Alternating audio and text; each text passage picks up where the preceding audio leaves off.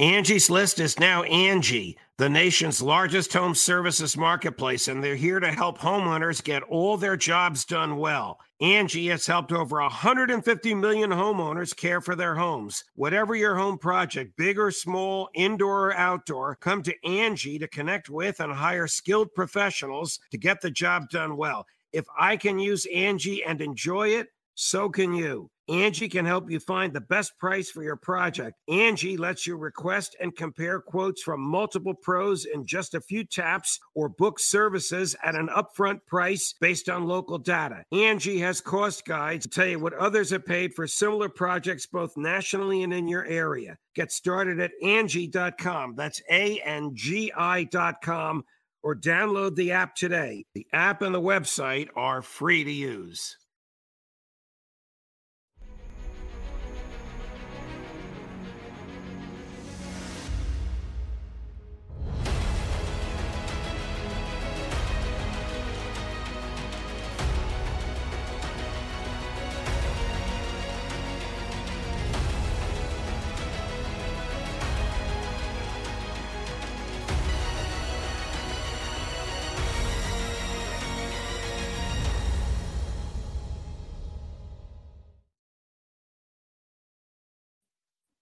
Hi, everyone. Judge Andrew Napolitano here for Judging Freedom. Today is Tuesday, November 7th, 2023. Scott Ritter joins us now. Scott, always a pleasure, my dear friend. Over the weekend, General Zaluzhny, the commander of the Ukrainian military forces, told The Economist magazine that he believes that at the present time, so this is just a few days ago, the military conflict is at a stalemate, and President Zelensky and his team erupted and publicly condemned the general for that.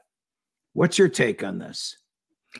Well, I mean, first of all, to have the commander of the Ukrainian armed forces speaking out independently on this issue, in a manner that contradicts the stance taken by the commander in chief, by the president, is in and of itself a significant event. It means that things have reached an impasse. And I think the signal that Zaluzhny is sending is that Ukraine needs to stop throwing manpower away in fruitless attacks against a Russian defensive line that is prepared to receive them. The Ukrainians have basically slaughtered their manpower. Their available reserves are down to zero. And so this was his way of putting pressure on Zelensky to stop the counteroffensive. He's paid a heavy price. It appears that the Secretary of Defense, the Minister of Defense for Ukraine, has submitted a demand calling for Zaluzhny to resign. And this is a significant event. He's a very popular general.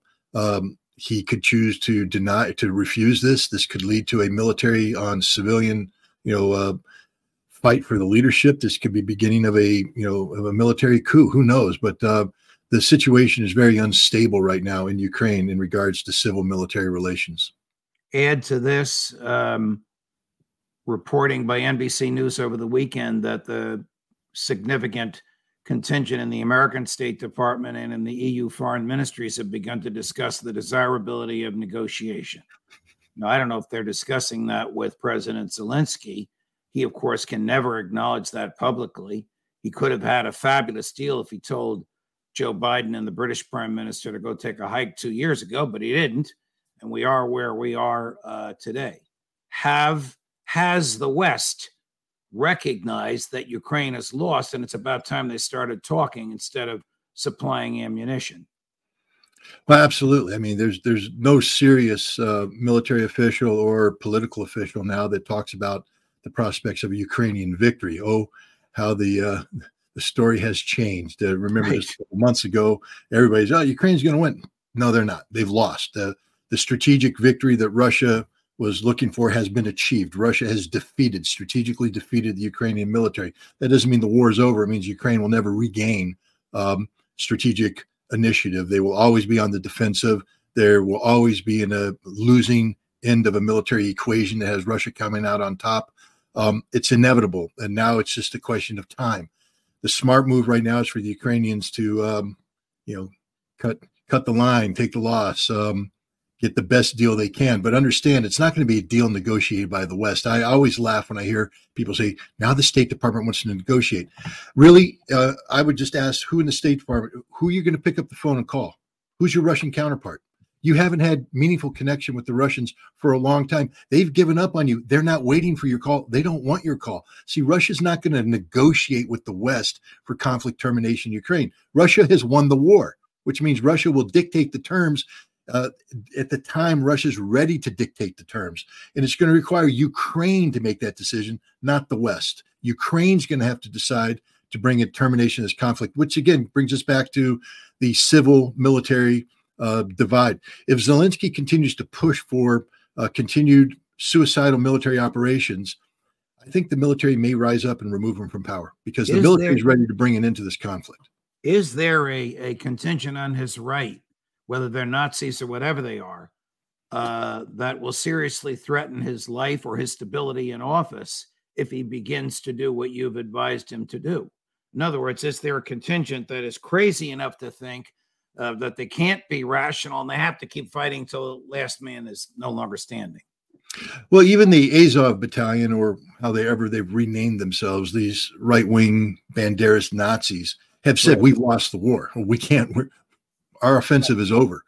We need weapons. We don't have weapons. We can't win.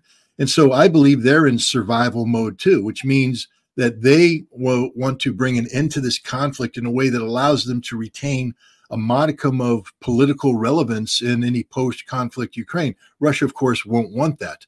Russia wants to denazify. But that's something, for instance, if you take a look at the negotiated settlement that Russia agreed to back in March that would have brought an end to this war, there was no denazification. And maybe if the Ukrainian government stopped now and sought to terminate this conflict on terms favorable to Russia in terms of recognition of the Russian territorial acquisition, that Russia may agree to some sort of post-conflict environment that gives Ukraine a say in how they structure their government, as long as they don't say we want to be members of NATO, and allow Ukraine to solve that problem. But the longer this conflict goes on, the more likely is that Russia is going to impose a solution as opposed to accept a solution put forward by the Ukrainians. What is your take of the murder by booby trap of General Zaluzhny's chief of staff? I mean, is that the way the Russians operate, or is this somebody inside the military sending a message to the general, or is it some personal feud?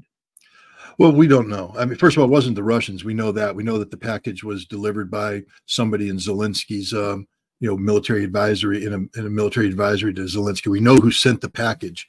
The question is, why did it contain live grenades? And why was the general allowing his son to play with the grenade? And why did the general take the grenade and pull the pin on it? I think he might have thought it was a toy. I don't know. It's an insane thing. But the notion is something's not right. Again, we are looking at a system in collapse. We are looking at a system that doesn't know which way they want to go, because there is no direction. They've lost. There's literally nothing that can be done to salvage this situation. There's still some fight left in the Ukrainian army. Don't get me wrong. But they're not going to change the outcome. The Russians have the strategic initiative, and Russia will continue to push. And as they push, you're going to see collapse. I don't know what happened in the final days of Nazi Germany as the walls are coming down in Berlin, but I would imagine there were situations where German generals were drunk and doing stupid things with hand grenades and blowing themselves up because they've just given up on, normalcy of life. These military guys are under tremendous pressure. They've lost a war. And for a military leader who has put their entire reputation on winning a war, remember Zelensky this time last year gave an interview to The Economist magazine, Zaluzhny, where he said, I can beat these guys. I can beat these guys if you just give me, and he put out a shopping list. He got everything on that shopping list and more. He didn't beat them. He barely made a dent in their defenses. He's been defeated, and now he's admitting that defeat. This is a heavy burden. This may be a political or even a psychological question. What becomes of people like Victoria Nuland and Lindsey Graham when the inevitable is thrust upon them? There is no off ramp in which they can claim that they were right all along. Well, they'll claim political failure on the part of Biden and others. That they will never blame themselves. Look what happened to Graham. Graham, was the guy screaming for the ouster of Bashar al-Assad. That didn't go too well. Graham was saying we have to stay in Afghanistan. That didn't go too well. And Graham right now is been pushing for this conflict between Russia and Ukraine. It's going to fail. He's going to lose. And he's also probably going to lose in the position he's taken vis-a-vis Israel. But Graham is one of these slimy political lizards who always finds a way to land on his feet and scurry out of harm's way and blame other people. But no, nothing's going to happen to them. They're political. They are swamp animals of the swamp. They thrive in the swamp. There's no accountability in the swamp. They'll just be wrong again. How did Hamas come about, and what role, if any, did Netanyahu personally play? Well, Hamas is an outgrowth of the Muslim Brotherhood, which is a Sunni fundamentalist organization, Egyptian-based, that found root in Gaza, given the connectivity between Egypt and Gaza, and they became a terrorist organization, a resistance organization. Israel decided to help turn them into a political organization capable of governing, the goal of which was to create a counter to the Palestinian Liberation Organization, the PLO and Fatah, their military wing, to split the Palestinian voice around 2005, 2006, when there was talk about statehood, about getting the settlements out. They needed to split and weaken the Palestinians. The Israelis helped fund Hamas back in the 80s. They helped create Hamas politically in 2000. So, and Netanyahu was involved, especially in the second part. He's the one that said, we need to fund Hamas. He's on record saying it. They have his voice. He's given an interview where he says, we need to create Hamas. We need to fund it. We need to breathe life into it. Hamas is a legitimate expression of a fundamentalist, resistance from within Gaza, but its creation was facilitated by Israel and in many ways guided indirectly by Israel. In order to divide the Palestinians, in order to resist Yasser Arafat and Fatah. Yes, but the irony is that Hamas was always meant to be the junior partner. When they first had elections in 2006, Hamas won the most votes. They won the parliament. And the PLO couldn't handle that, so they dissolved the parliament. The Israelis were freaking out, going, "No, we didn't want them to win.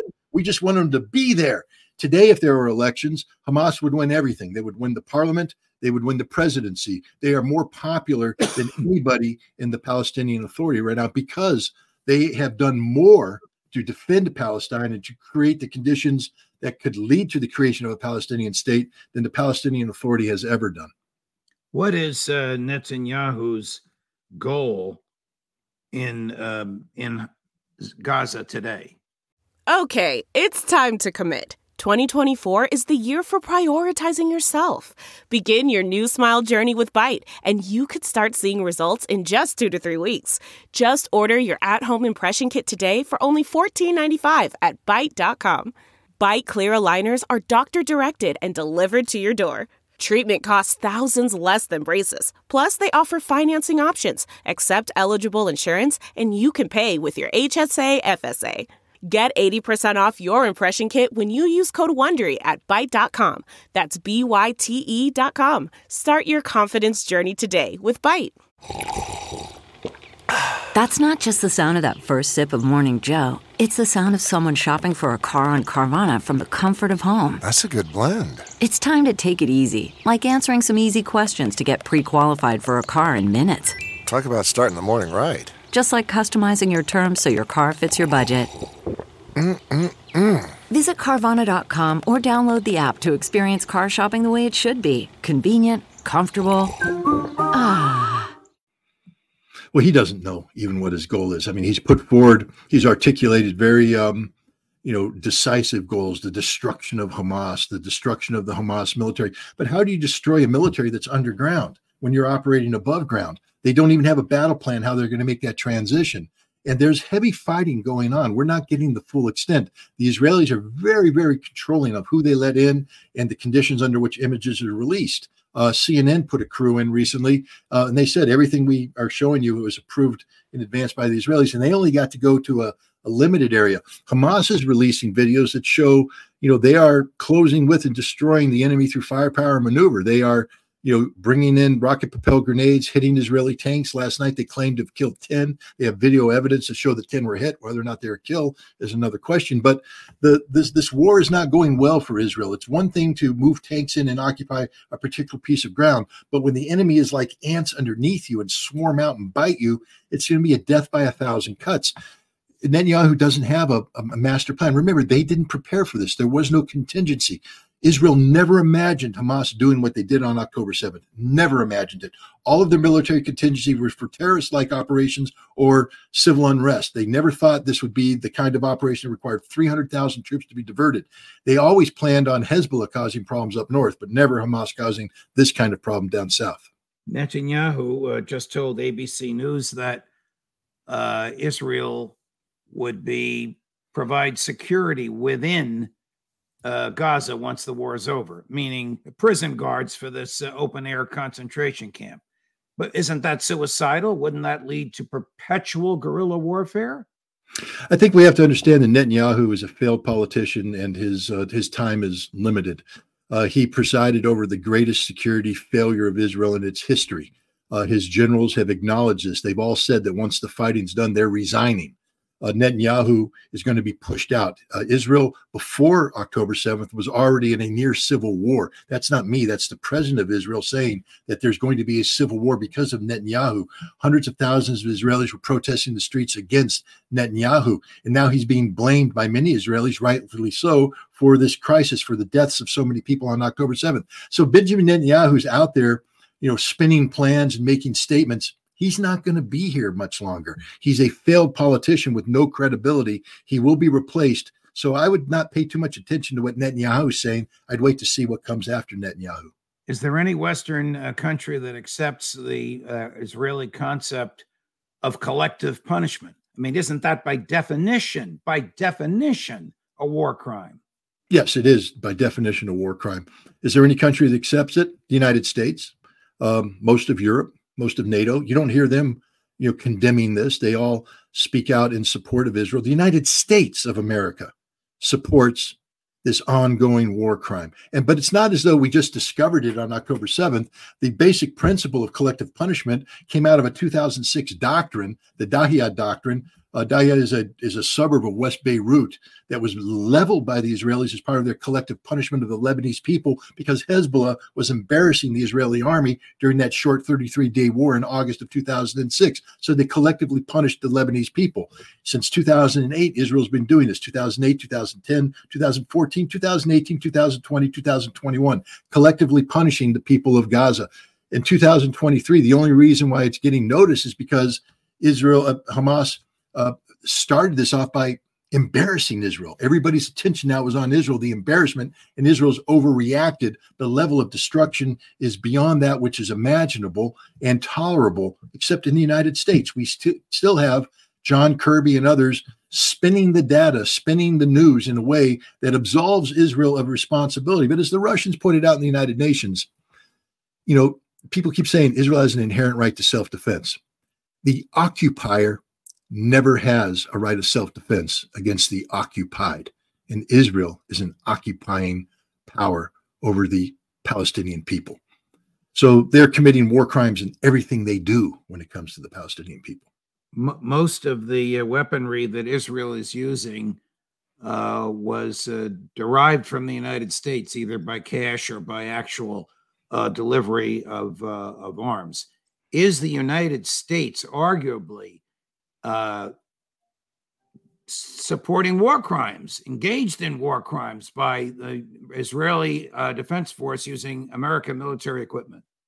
If we had a world where the United States could be held accountable for its actions, we don't live in such a world. But if we did, the United States is complicit in every single crime carried out by the Israelis. We've provided them with the aircraft, and we have not done anything to intervene to tell them to stop using those aircraft. We gave them the 2,000-pound JDAM bombs that they used to drop the Gazan infrastructure. The first time one of those bombs hit a civilian structure should have been the last time, because if this was the way the U.S. should be operating, somebody should have picked up the phone and told the Israelis, the next bomb you drop is the last penny you get from us. We want all our weapons returned. We refuse to allow you to go forward in this way. But instead, we let them drop. We send them more bombs. We are flooding Israeli airspace with C-17 transport aircraft, providing the weapons they need to slaughter the Palestinians. We are the war criminals. Is there any justification for this other than domestic American politics? None whatsoever, because even if you want to cite regional security, even if you want to say that it's in our national security interests, I'm here to tell you right now, the best ending you get for the United States and Israel is the immediate termination of this conflict. The longer this conflict goes on, the more isolated Israel becomes, and the more of a geopolitical impediment Israel becomes to the United States. Israel is harming the United States right now. As we speak, the global South, which we need to engage with to compete with China on the global stage economically, the global South is abandoning Israel and abandoning us. We are becoming more isolated. This is a significant problem for the United States, especially when we talk about this transition from a rules-based international order into some sort of multipolarity that China and Russia will have a significant say in. If we continue to support Israel, we will be totally isolated, and we will have basically divorced ourselves from a process we must be engaged in if we plan to succeed. Here is an interview with the number 2 person in Hezbollah. It's very brief. There's a translation as well as subtitles, and it's right to the point. Right now, Hezbollah is simply trying to distract the Israelis from their military action in Gaza. That's your main goal? Of course, Hezbollah participates for the sake of lowering the pressure on Gaza and for the sake of preventing Israel from achieving its objectives. In addition, as a clear message that if you expanded, there will be serious consequences. These messages have been delivered and are still being delivered. How powerful militarily is Hezbollah? Hezbollah is the only Arab force that's beaten the Israelis in a stand-up fight up until October 7th, when Hamas beat the Israelis in a stand-up fight. Hezbollah is extraordinarily powerful, 50 to 80,000 active duty forces, combat hardened after years of experience in Syria. They can mobilize another 100,000. These are well-trained, well-equipped troops. The bottom line is if they began to fight Israel in the northern front, they could probably defeat the Israeli army and take over a significant part of northern Israel. That's how strong they are. And everything he said there, understand this. Hassan Nasrallah, who's number 1 in Hezbollah, gave a speech last Friday where he talked about this, how you take the pressure off of Gaza.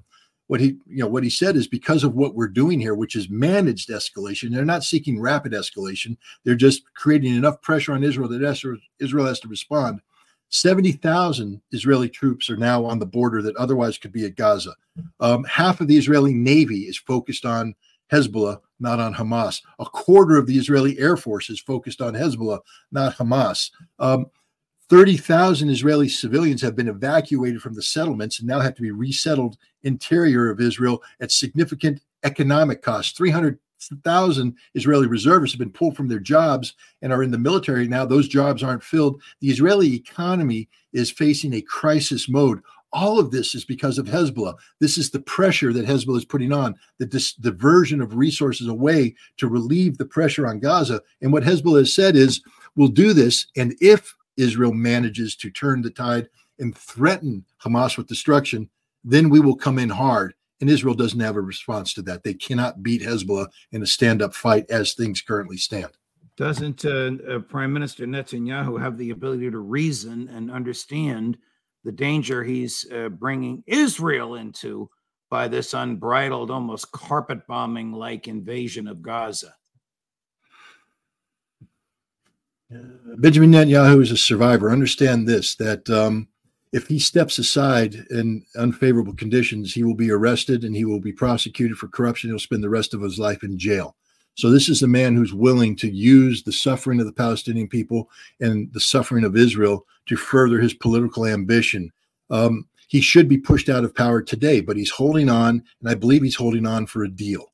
a deal that says that when he steps aside, there will be a non-prosecution agreement. There will be some sort of agreement that will absolve him of this responsibility. He's fighting for his own personal future and the future of his wife, Sarah.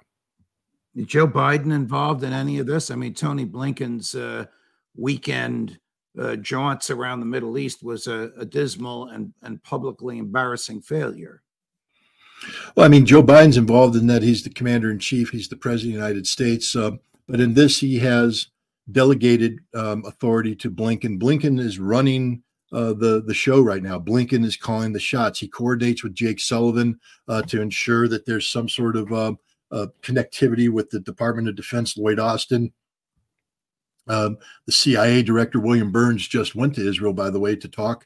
No one's talking about what he was telling him. I'm sure he's giving him the bad news and such. But, you know, Biden right now is in a very difficult situation because he, you know, from a national security standpoint, of course, we are totally married to Israel, and we will continue to provide Israel with the support necessary for Israel to at least try to dominate the battlefield.